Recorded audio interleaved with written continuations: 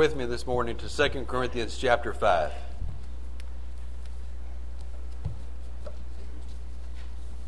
I appreciate whoever did this. 2 Corinthians chapter 5. And I'll be reading verses 17 through 21.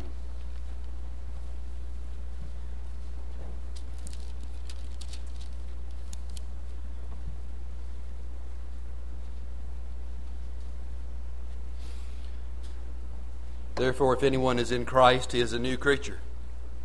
The old things passed away, behold, new things have come. Now all these things are from God, who reconciled us to himself through Christ, and gave us the ministry of reconciliation. Namely, that God was in Christ reconciling the world to himself, not counting their trespasses against them. And he has committed to us the word of reconciliation. Therefore we are ambassadors for Christ. As though God were making an appeal through us, we beg you on behalf of Christ, be reconciled to God. He made him who knew no sin to be sin on our behalf, so that we might become the righteousness of God in him.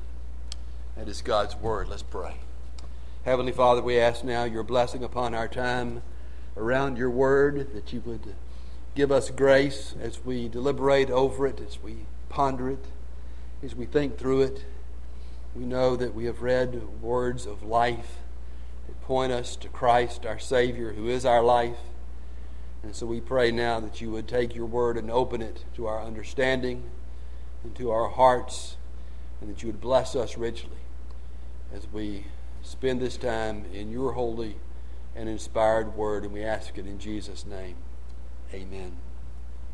You know, sometimes it's very helpful to go back to our roots and to remember our heritage. I'm somewhat removed from my family roots, lost touch with most of those with whom I grew up.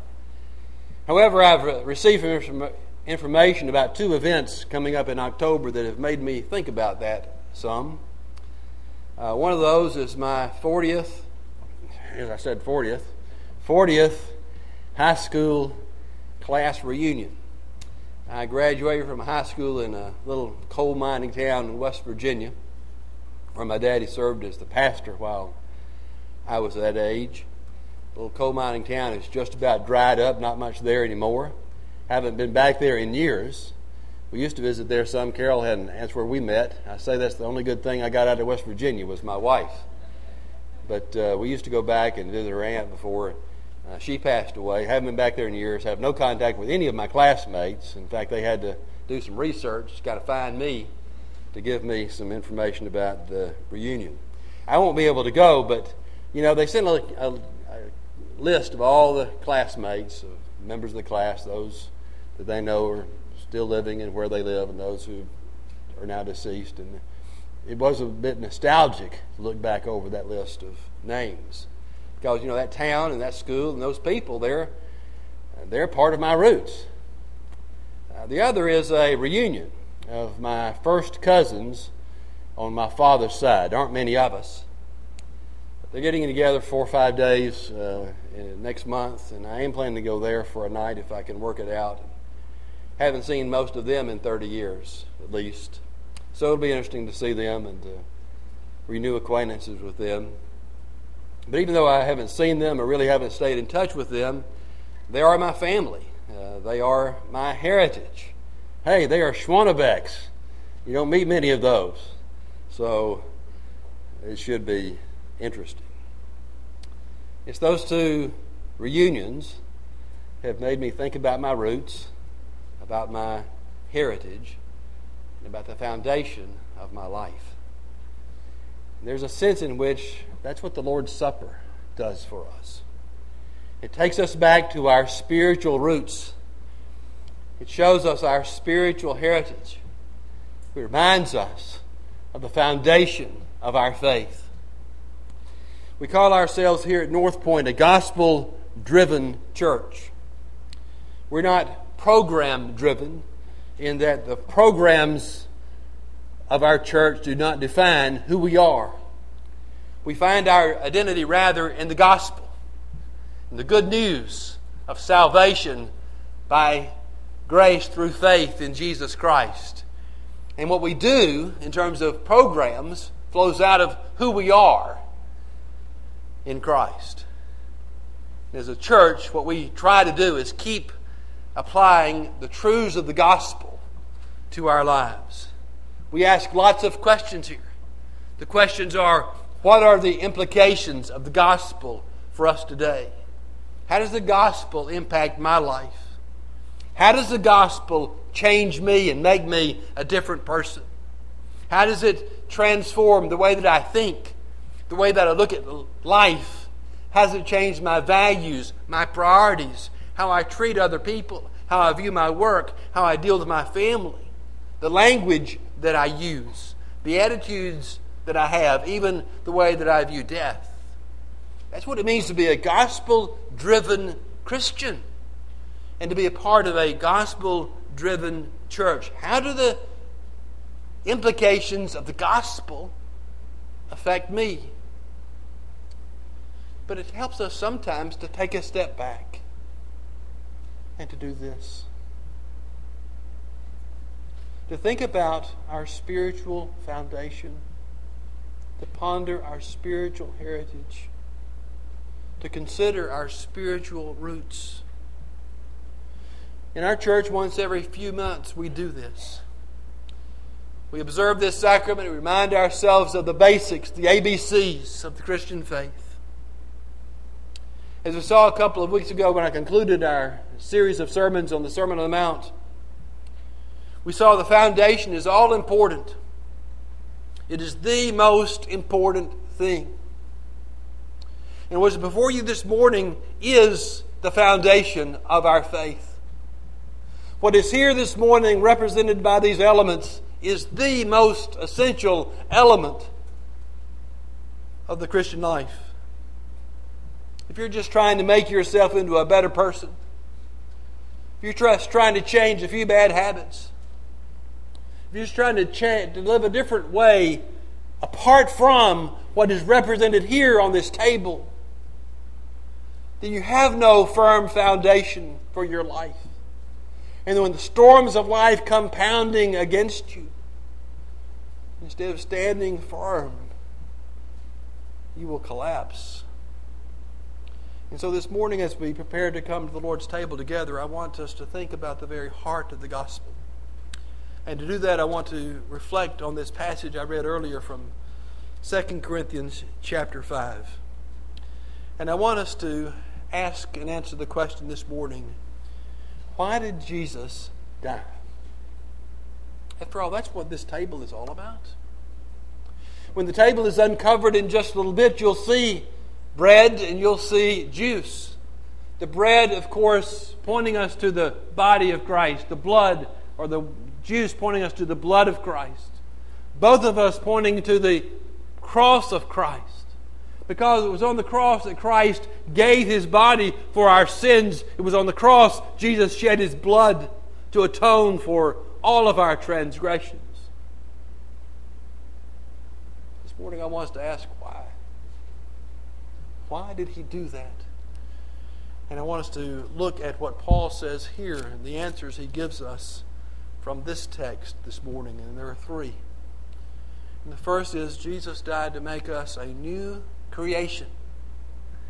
Jesus died to make us new. To give us new life. To give us new hearts. What does it mean to be a Christian? Well, Jesus says you must be born again. You must have something changed about you. You must be given new life. Notice back in verses 14 and 15, beginning with the end of verse 14. Paul says this, one died for all, therefore all died. Verse 15, and He died for all, so that they who live might no longer live for themselves, but for Him who died and rose again on their behalf. Jesus died. He gave His life that you might live, that you might have life. And in particular, that you might live no longer for yourself, focused on yourself, but that you might live your life for Him. and focused on Him. You see, the death of Christ doesn't just somehow earn us a place in heaven, which it does, but it's so much more than that. The death and the resurrection of Christ impose a transforming power upon your life. And when you embrace the gospel, it's just not an intellectual assent to some theological truths.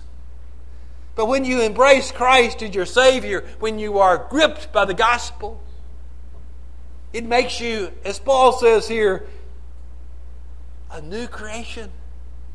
It makes you a new person. It's a transforming experience to come to saving faith in Jesus Christ. Paul says in verse 17, therefore, if anyone is in Christ, he is a new creature. The old things passed away. New things have come. Christ died again to give us life. He gave His life that we might have life. To be a new creation and to have new life in Christ is now to live through the power of Christ and not through our own meager efforts of our own doing. It is to live for Christ and not for ourselves. It is to live with Christ in union and fellowship with Him. And so the death of Christ changes us. Christ's death on the cross is not just some objective thing in which we believe, but it becomes a very subjective thing in that we die with Christ. We die to sin when we embrace Him as our Savior, and we live in newness of life through the power of the resurrection. He died. He died that we might live. And no longer live for ourselves, but live for Him. If you are in Christ today, you are a new creation. God has made all things new in your life. The old things have passed away. New desires have come. You ought to live your life for Him. And if you don't, you need to ask yourself some serious questions. Am I really in Christ? If there's nothing new about me, if nothing's changed in me, how can I say that I am truly in Him? Because He died. He died that we might live, to make us a new creation. There's another reason given here in this text, and that is that Jesus died to reconcile us to God. The whole matter of reconciliation, you may have noticed as we read through these verses, the whole matter of reconciliation is a key focus in what Paul is saying here. Reconciliation presupposes estrangement. The only reason I would need to be reconciled with you is that something had come between us to break our relationship with each other. It would cause me to need to go to you and make things right. And you see, that's where the Bible says we are with God apart from Christ. We are estranged from Him. The Bible says we are in fact His enemies. We are such enemies, and our relationship is so estranged, and that we are so estranged from Him that we can't fix it on our own. We can't make the problem better. We can't make it go away. What is required is a third party, someone to mediate between us, someone to come and reconcile us. And that's who Jesus is. That's what Jesus did. Jesus came to reconcile us to God. And if you don't get that, if you don't get that by nature we are estranged from God, you'll never get the power and the wonder of the gospel. Jesus came to take away the estrangement. He came to bring you and God together in a relationship of grace and faith and love. He came to reconcile. Look at verse 18. Now all these things are from God, who, he says, reconciled us to himself through Christ. Even though we were estranged from him, God reconciles us to himself. God took the initiative. God did what was necessary. He reconciled us to himself, and he does that through Christ. Look how Paul explains that in verse 19. Namely, that God was in Christ, reconciling the world to himself, not counting their trespasses against them. God was in Christ, reconciling the world to himself. Doesn't mean that every man, woman, boy, girl ever lived is saved. We don't believe the Bible teaches universalism. It's the same wording Jesus used in John 3:16. God so loved the world. God loved the world. A world that was estranged and alienated from him. He loved a world that was unlovable. And God in Christ is reconciling sinners out of this world to himself.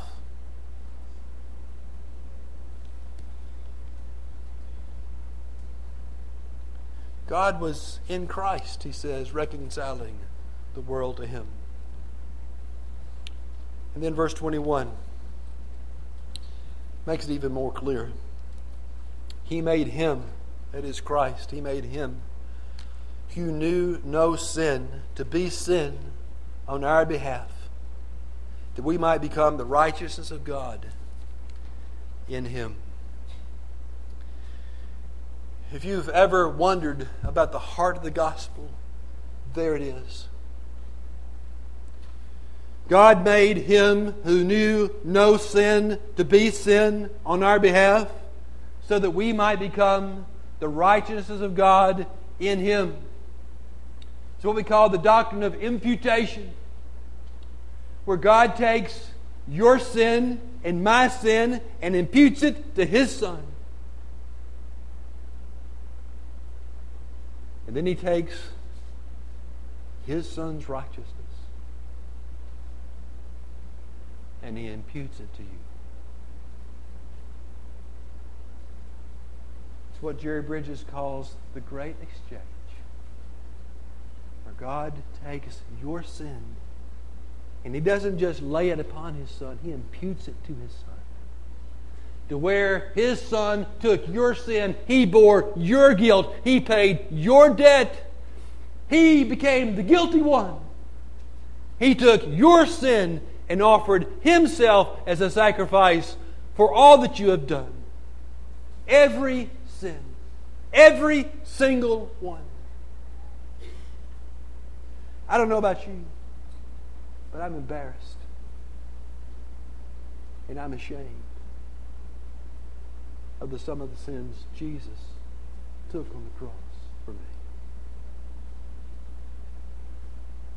Every idle thought, every lustful thought, every wicked deed, every selfish motive, Jesus took. And he took it, he bore it, not just the sin of it, but the guilt of it. God imputed your sin to his Son.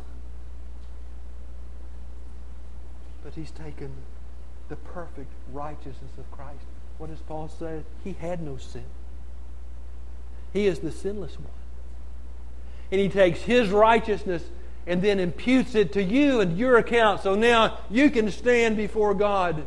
And God sees you no longer in your sin, but he sees you covered now in the righteousness of his Son. That's the gospel. That's the gospel. Jesus took your sin upon himself. He reconciles you to God. He died that you might be reconciled to him. And then third, and quickly, is that Jesus died to give us the ministry of reconciliation. Look with me at the end of verse 18. God reconciled us to Himself through Christ, and He says, gave us the ministry of reconciliation. End of verse 19. He has committed to us the word of reconciliation. Well, what does that mean? He explains in verse 20. Therefore, we are ambassadors for Christ. As though God were making an appeal through us, we beg you on behalf of Christ, be reconciled to God. God has given to us the ministry of reconciliation. We are the means God has given to proclaim the good news of the gospel to lost and dying people. And it is through what we say, what we do, how we explain the gospel that people are brought to faith and rescued from destruction. He has given to us the ministry of reconciliation. Isn't that an amazing thing? God uses us to bring lost people into the kingdom, to have their eyes opened, their hearts changed, new life granted. He's given to us the ministry of reconciliation. We are literally, Paul says, to appeal to them, to beg them to be reconciled to God, to the grace of Christ. But it's not just reconciliation on a vertical plane between us and God. It's also reconciliation on a horizontal plane between us as brothers and sisters in Christ. There is no unity. There is no unity like the unity found in the body of Christ, where we find not just our sins forgiven and ourselves reconciled to God, but we find ourselves reconciled to each other. And I know that when I sin against my brother, I can go to him and I say, brother, forgive me, and I know he will do it. To know that even though we fail each other, we fall short of what we ought to be and ought to do, that there is grace sufficient, not just from God through Christ to us, but from God through each other to us.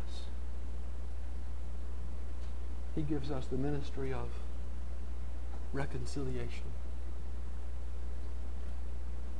Again, that's what this table represents. We are reconciled to God. And we are here as the body of Christ to partake of these elements. We don't only call this the sacrament of the Lord's Supper, we call it a communion service, don't we? Where in a special sense we commune with Christ and Christ communes with us. We refer to it as a feast, not a physical feast. We don't believe these elements are changed and transformed in the actual literal body and blood of Christ, but we believe that Christ is present here with us in a special way, ministering to our hearts as we feast upon Him spiritually, reflecting on who He is and what He's done for us. And we do it together as the body of Christ. We don't just commune separately, individually. We commune together. We are the body of Christ. That's why in our church we ask you to hold the elements until everyone's been served. That's our practice here. Not every church does that. It's not essential that you do that, but to me it reflects our unity in Christ. Not just a believer here and a believer there, but we are His body. And we share a special communion together because of our communion and our fellowship with God through what Christ has done for us. It is amazing, isn't it? We call it amazing love. Amazing love, how can it be? That Thou, my God, shouldst die for me. We call it amazing grace. Amazing grace, how sweet the sound that saved a wretch, a pure wretch like me. And we just call it amazing. I stand amazed in the presence of Jesus the Nazarene and wonder how He could love me, a sinner, condemned, unclean. That's why Jesus died. Thanks be to God for this indescribable gift. Let's pray. Father, thank you so much for the gift of your love, which is the gift of your Son.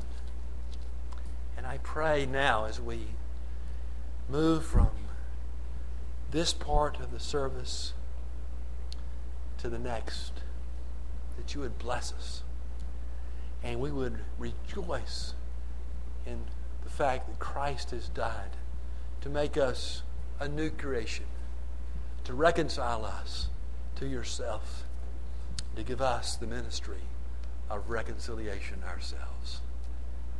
We ask it in Jesus' name. Amen.